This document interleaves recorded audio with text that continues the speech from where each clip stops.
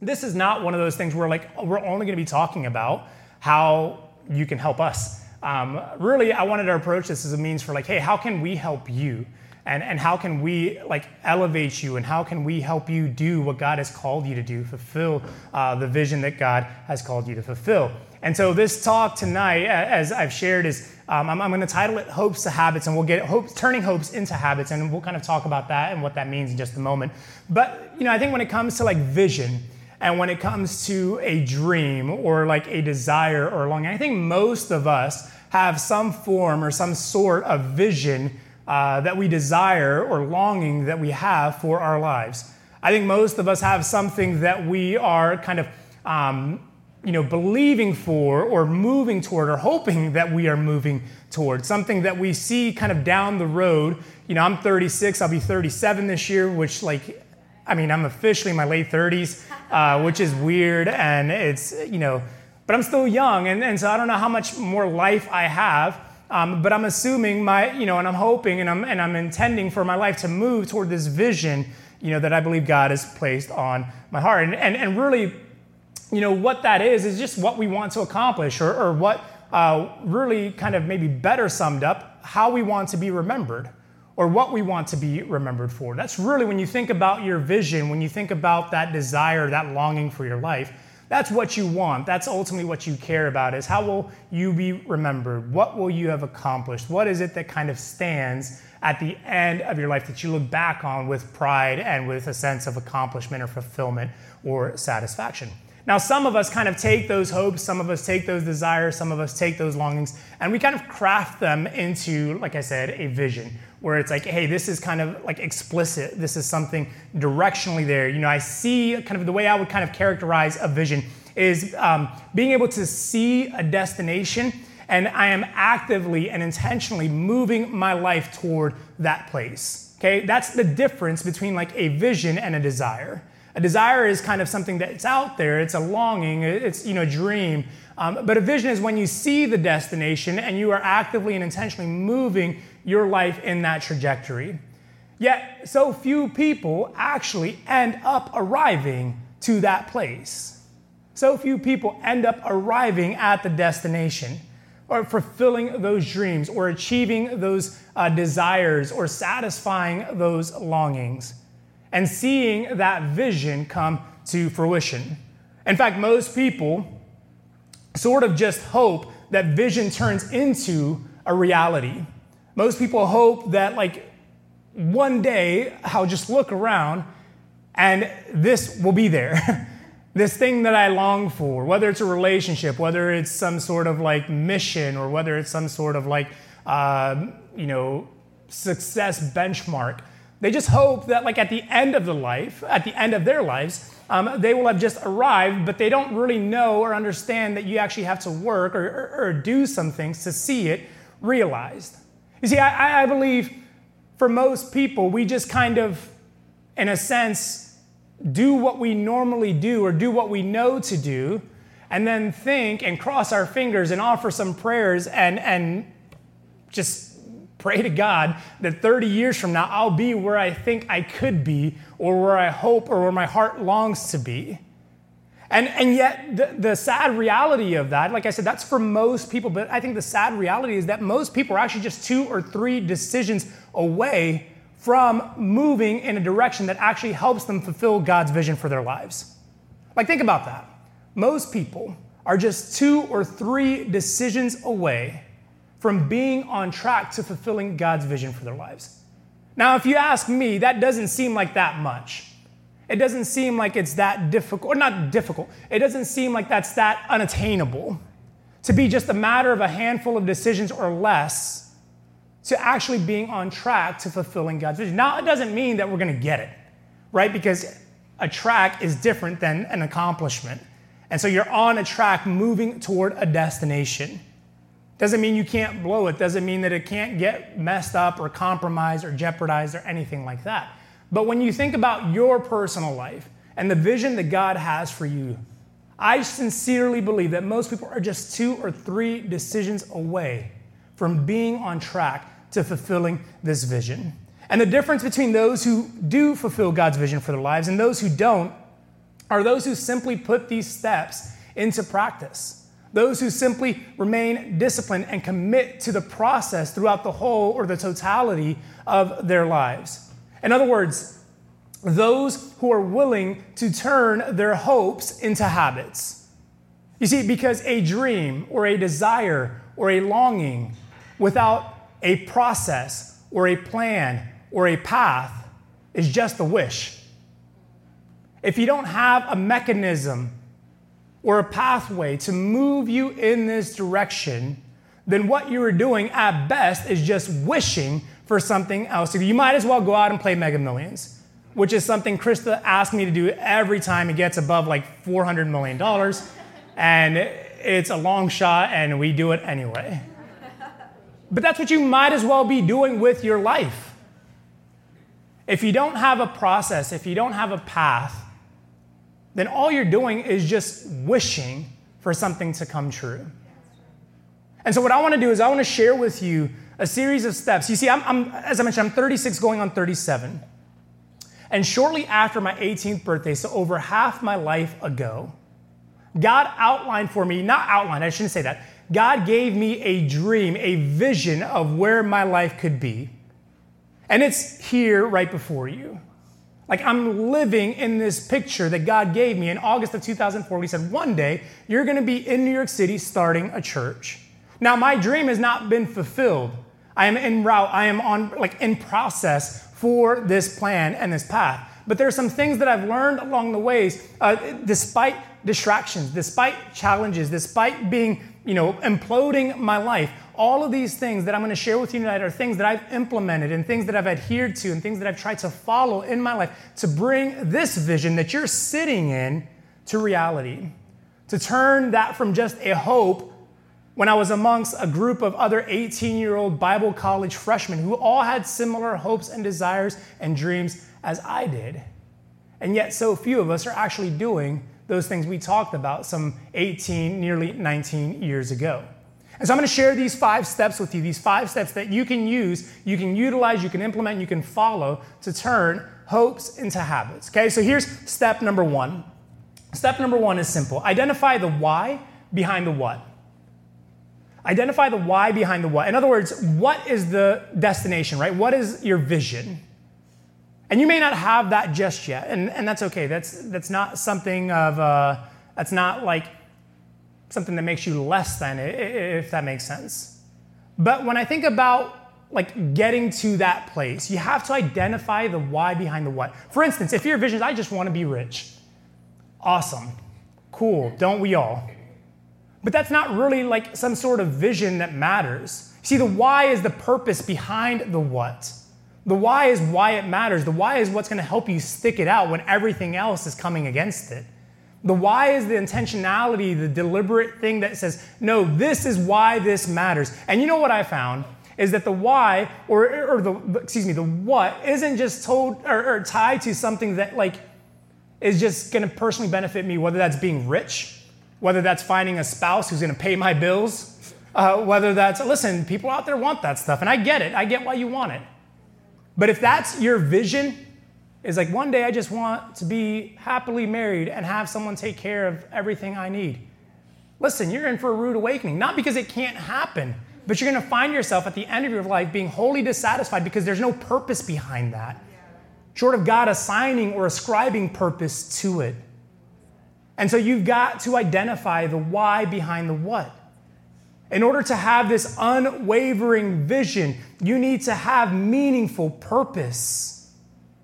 You see, if you want to kind of adhere to this vision, if you want your life, you see where you're headed, and you see that destination, and you want to kind of orient your life toward that destination, you need unwavering purpose, you need meaningful purpose to keep that vision from wavering side to side or giving up or moving onto something else or the next big thing or the next idea or the next disappointment, whatever it is. You need that purpose that says, no, this is why this matters.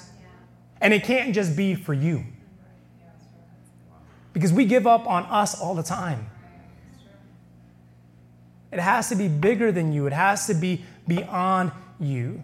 So you have to identify the why behind the what.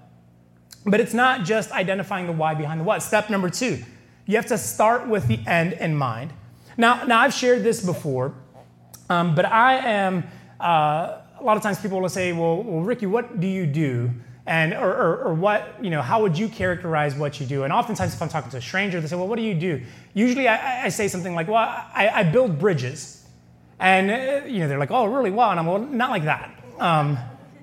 But I build bridges. See, I'm really good at kind of figuring out where people want to be and helping work backwards from there to figure out how to get there. And so in my mind, I'm constantly, whether it's in business, whether it's in life, whether it's in friendships, whether it's in marriage, whether it's in casual conversations, I am constantly thinking through the end in mind. And I'm saying, where do you want to be? And then how do we work backwards? You see, because if you can think with the end in mind, then you can reverse engineer the process. You begin to work backwards and say, okay, well, if this is where I want to be, then I can see what I'm doing right now is not going to help me. You think of it this way. Have you ever gotten onto a commercial flight and the pilot not know where the destination is? Yes or no? No, of course not, right? Thank God. Because the pilot starts with the end in mind. Now, I have gotten on a flight where they didn't have enough fuel to get us to the end destination. That was awesome. I'm still here. And I spent several lovely hours in the Columbus airport with no food. But the pilot always starts with the end in mind. The same has to be true for your life, and the same has to be true for this vision for your life. You have to start with the end in mind. You see, we are great at doing this. Listen, here's the good news. You are instinctively aware of this and actually pretty good at it because you're accustomed to using things like maps. So you use Google Maps or you use Apple Maps for some terrible reason, and you use those things to get to where you need to be. So you start with the end in mind. And you work backwards, say, this is where I'm going. This is the town. This is the city. This is the address. This is the block. This is the neighborhood. This is the restaurant. And you start with the end in mind. But we're not so great at doing this for our lives. We lose sight of the big picture. We lose sight of the moment. And we say, oh, well, here I am. And this is just YOLO, baby. I'm in the moment. But you've got to start with the end in mind. You realize there's a why behind the what. You start with the end in mind. Then step 3. Eliminate distractions and burdens. Now, I always think about Hebrews, and the writer of Hebrews, he or she writes and says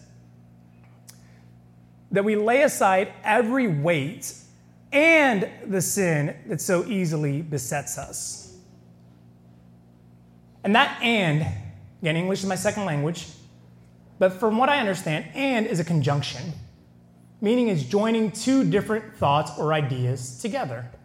So sin is one thought. Yeah, we should definitely let go of those things. But the writer says the weights, that's a separate thing. You see, they're separate things that, we all would look and probably in agreement say, yeah, there's things that we should not be doing. There are wrong things that we should avoid. There are sinful things that we should not engage in. There are, behaviors, patterns, addictions, such things like that are, of course, they're never going to help us fulfill God's vision for our lives. But there are also weights, things that stand in the way, distractions and burdens. And listen, here's what I can't understand for the life of me. I cannot understand why someone would seek to move toward a vision for their life while carrying loads and loads of burdens, loads and loads of distractions. And here's why. Not because they're foolish for carrying those things, because I realize that on this path, there are already enough challenges. There are already enough distractions. There are already enough opposition. There are already enough resistance. There's already enough resistance. Why would you make it heavier? Why would you make it harder?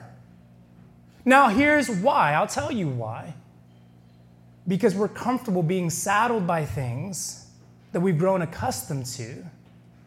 And one of the things that I realized in my own life is that, man, I have to be willing to let go of certain things. And when I've been unwilling to let go, God, by His grace and out of His mercy, has been forcefully removing those things from my life. And I've said it before and I'll say it again. Listen, if someone or something has left you, God doesn't need it to bless you.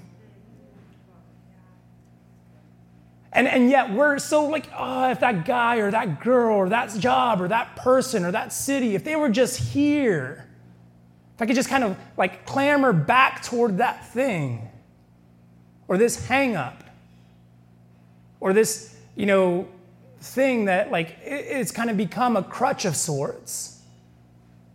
It's like, man, you have to eliminate those things. They're distractions. They're taking you off the path. They're burdens. They're slowing you down. Again, you don't see Olympic runners or any runner for that matter carrying extra weight.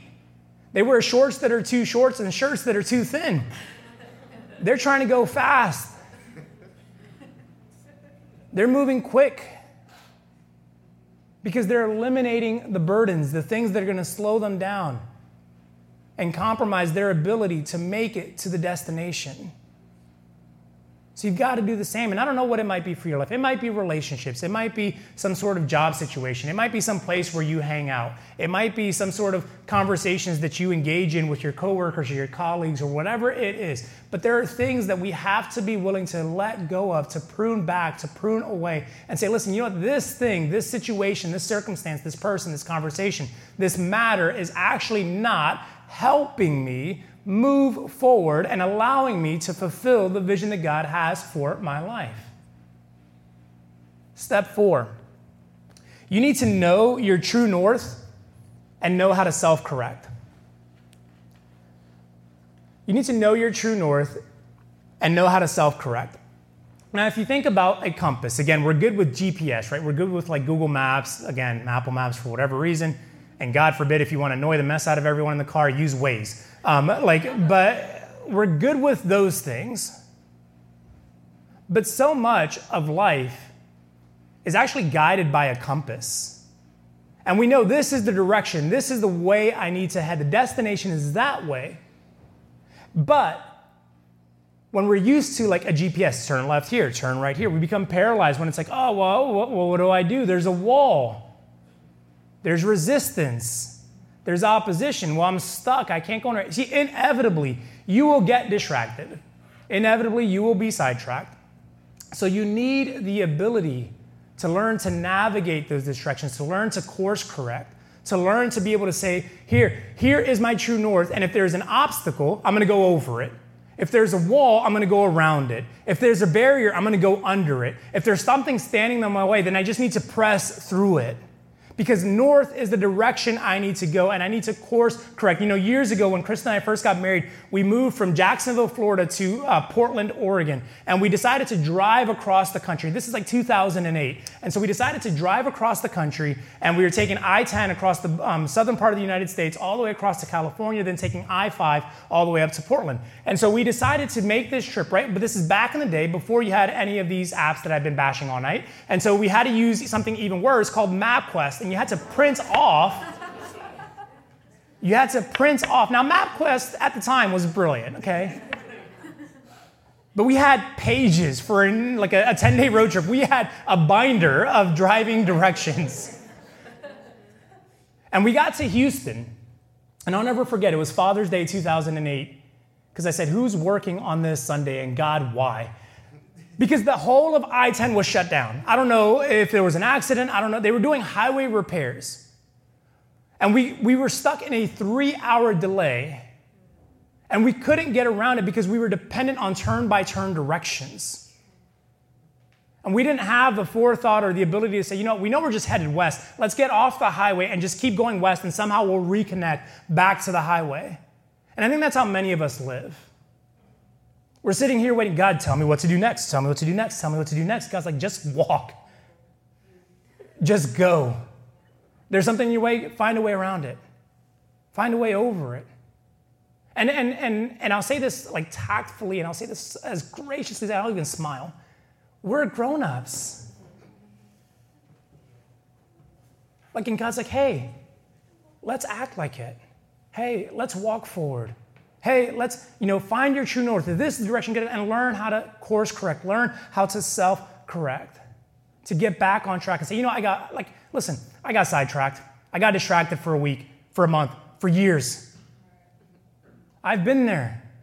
I blew up my life and thought I left this city coming out of the Lincoln Tunnel, looking at the city skyline thinking I blew my chance to fulfill God's vision for my life. And yet somehow, by his grace, somehow by his mercy, said, hey, you can course correct. You can get back on track. You can get back on this path. And listen, if he did that for me, I know he'll do it for you. And so learn how to self-correct. Finally, learn to pivot and adapt. Step number 5. Now, this might seem contrary to the previous points I just made, but let me explain. See, vision is not linear, meaning that it's not like point A to point B, just a straight line, easy, no obstacles, no challenges, right? We've talked about that. There are detours, there are delineations, and you have to accept that. You have to realize and accept that there are things that are not going to go exactly the way you intended or exactly the way you planned. There are things that you're going to experience and come up against that are going to kind of push you off course, sort of like swimming in the ocean and you're trying to make your way back to the shore and you hardly ever come out of the water at the same point that you entered the water. And in the same way, you have to learn how to accept that. And what I realize is that there are a lot of people that this becomes kind of the crushing moment in their journey because they're incapable of pivoting. They had such a kind of like strict or kind of exact way things needed to happen. Things were supposed to happen. And when they don't happen that way, they crumble. Well, that's not the plan. It's kind of like Krista preached about a couple weeks ago. That's not the blueprint, God. That's not the way I had envisioned this. That's not the way I was told it was going to happen. It didn't work that way for Ricky. And now it's not like, what's going on? Why is this not happening? And I love this quote. I should have marked the author, but it's something that I just kind of hang on to. And it's this quote. She said, nature has a way of breaking what does not bend. And man, as a kid, where I spent my adolescence in Florida, August of 2004, for whatever reason, Daytona Beach became like Hurricane Alley. We had 4 hurricanes in the span of 4 weeks kind of come through Daytona Beach. And I remember after that month, there were trees that were like bent over like this, like palm trees just like permanently like waving, permanently curved over. There were others that were certainly snapped. But what I realized, like nature has a way of breaking what does not bend. And the same is true for our spirits. The same is true for our emotions. The same is true for the way we lead our lives. If we're unwilling or unable to pivot and say, actually, here's a detour. Let me kind of go down this road. Hey, let me adapt. The circumstances change. My knowledge changed. People always say, well, you changed your mind on that. I'm like, yeah, because my information changed. Shouldn't we be benefited or blessed because we decided to grow? Because we decided to change and adapt, not just stay rigid or stuck? And so you have to be willing to change. I was talking this week with a guy. He just retired. This was on Thursday, so we are now Sunday. So 46 days ago, he retired after 20 plus years in the Air Force. And now he's just stepped into an incredibly large and global influential organization. And he's now the director of everything online. And so we were talking about tech, and that was kind of the genesis of this call, and what some of the things that they were looking to do. And he's a Christian, and we started talking about leadership, and we just got sidetracked talking about leadership. And he said something that he was like, I've got to kind of help there is change fatigue, and I'm 43 days into my job, and people are already oh, what's changing next? And they're kind of worried about these things. And so I shared with him this quote from a professor in Harvard who wrote, leadership is about helping people navigate change at a rate that they can stand. And so as a leader, you have to kind of do this. He's like, exactly. He's like, here's what I told my team. I wrote this down because it was so good. He says, I keep telling my team, we are married to the vision, but we are just dating the priorities, and we're only flirting with the processes.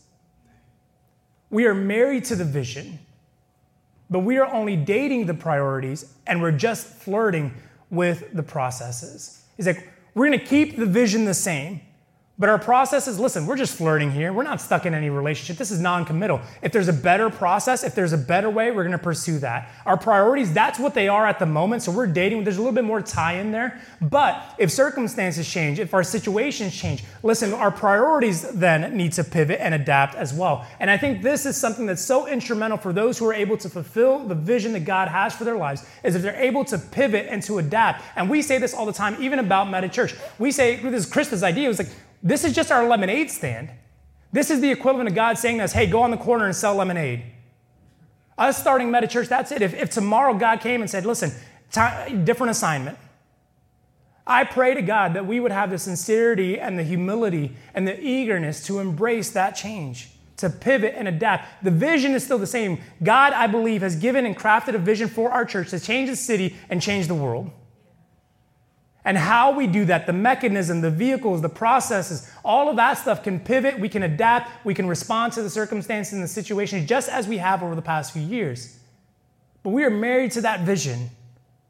We're going to do whatever it takes to change the city so that we can change the world. See, for you in your own life, you need to be flexible enough to pivot when needed, but get this, convicted enough to remain when necessary. Flexible enough to pivot when needed, but convicted enough to remain when necessary. These 5 things, identifying the why behind the what, starting with the end in mind, eliminating distractions and burdens, knowing your true north and knowing how to self-correct, and then 5th and finally, learning to pivot and adapt.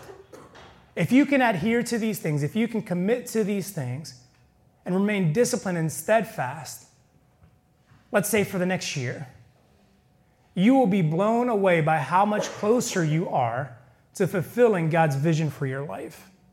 You can commit to these things, let's say for the next 5 years, 7 years, 10 years, or in my case, 18 years. You will see God do the unimaginable in you, through you, and ultimately for you.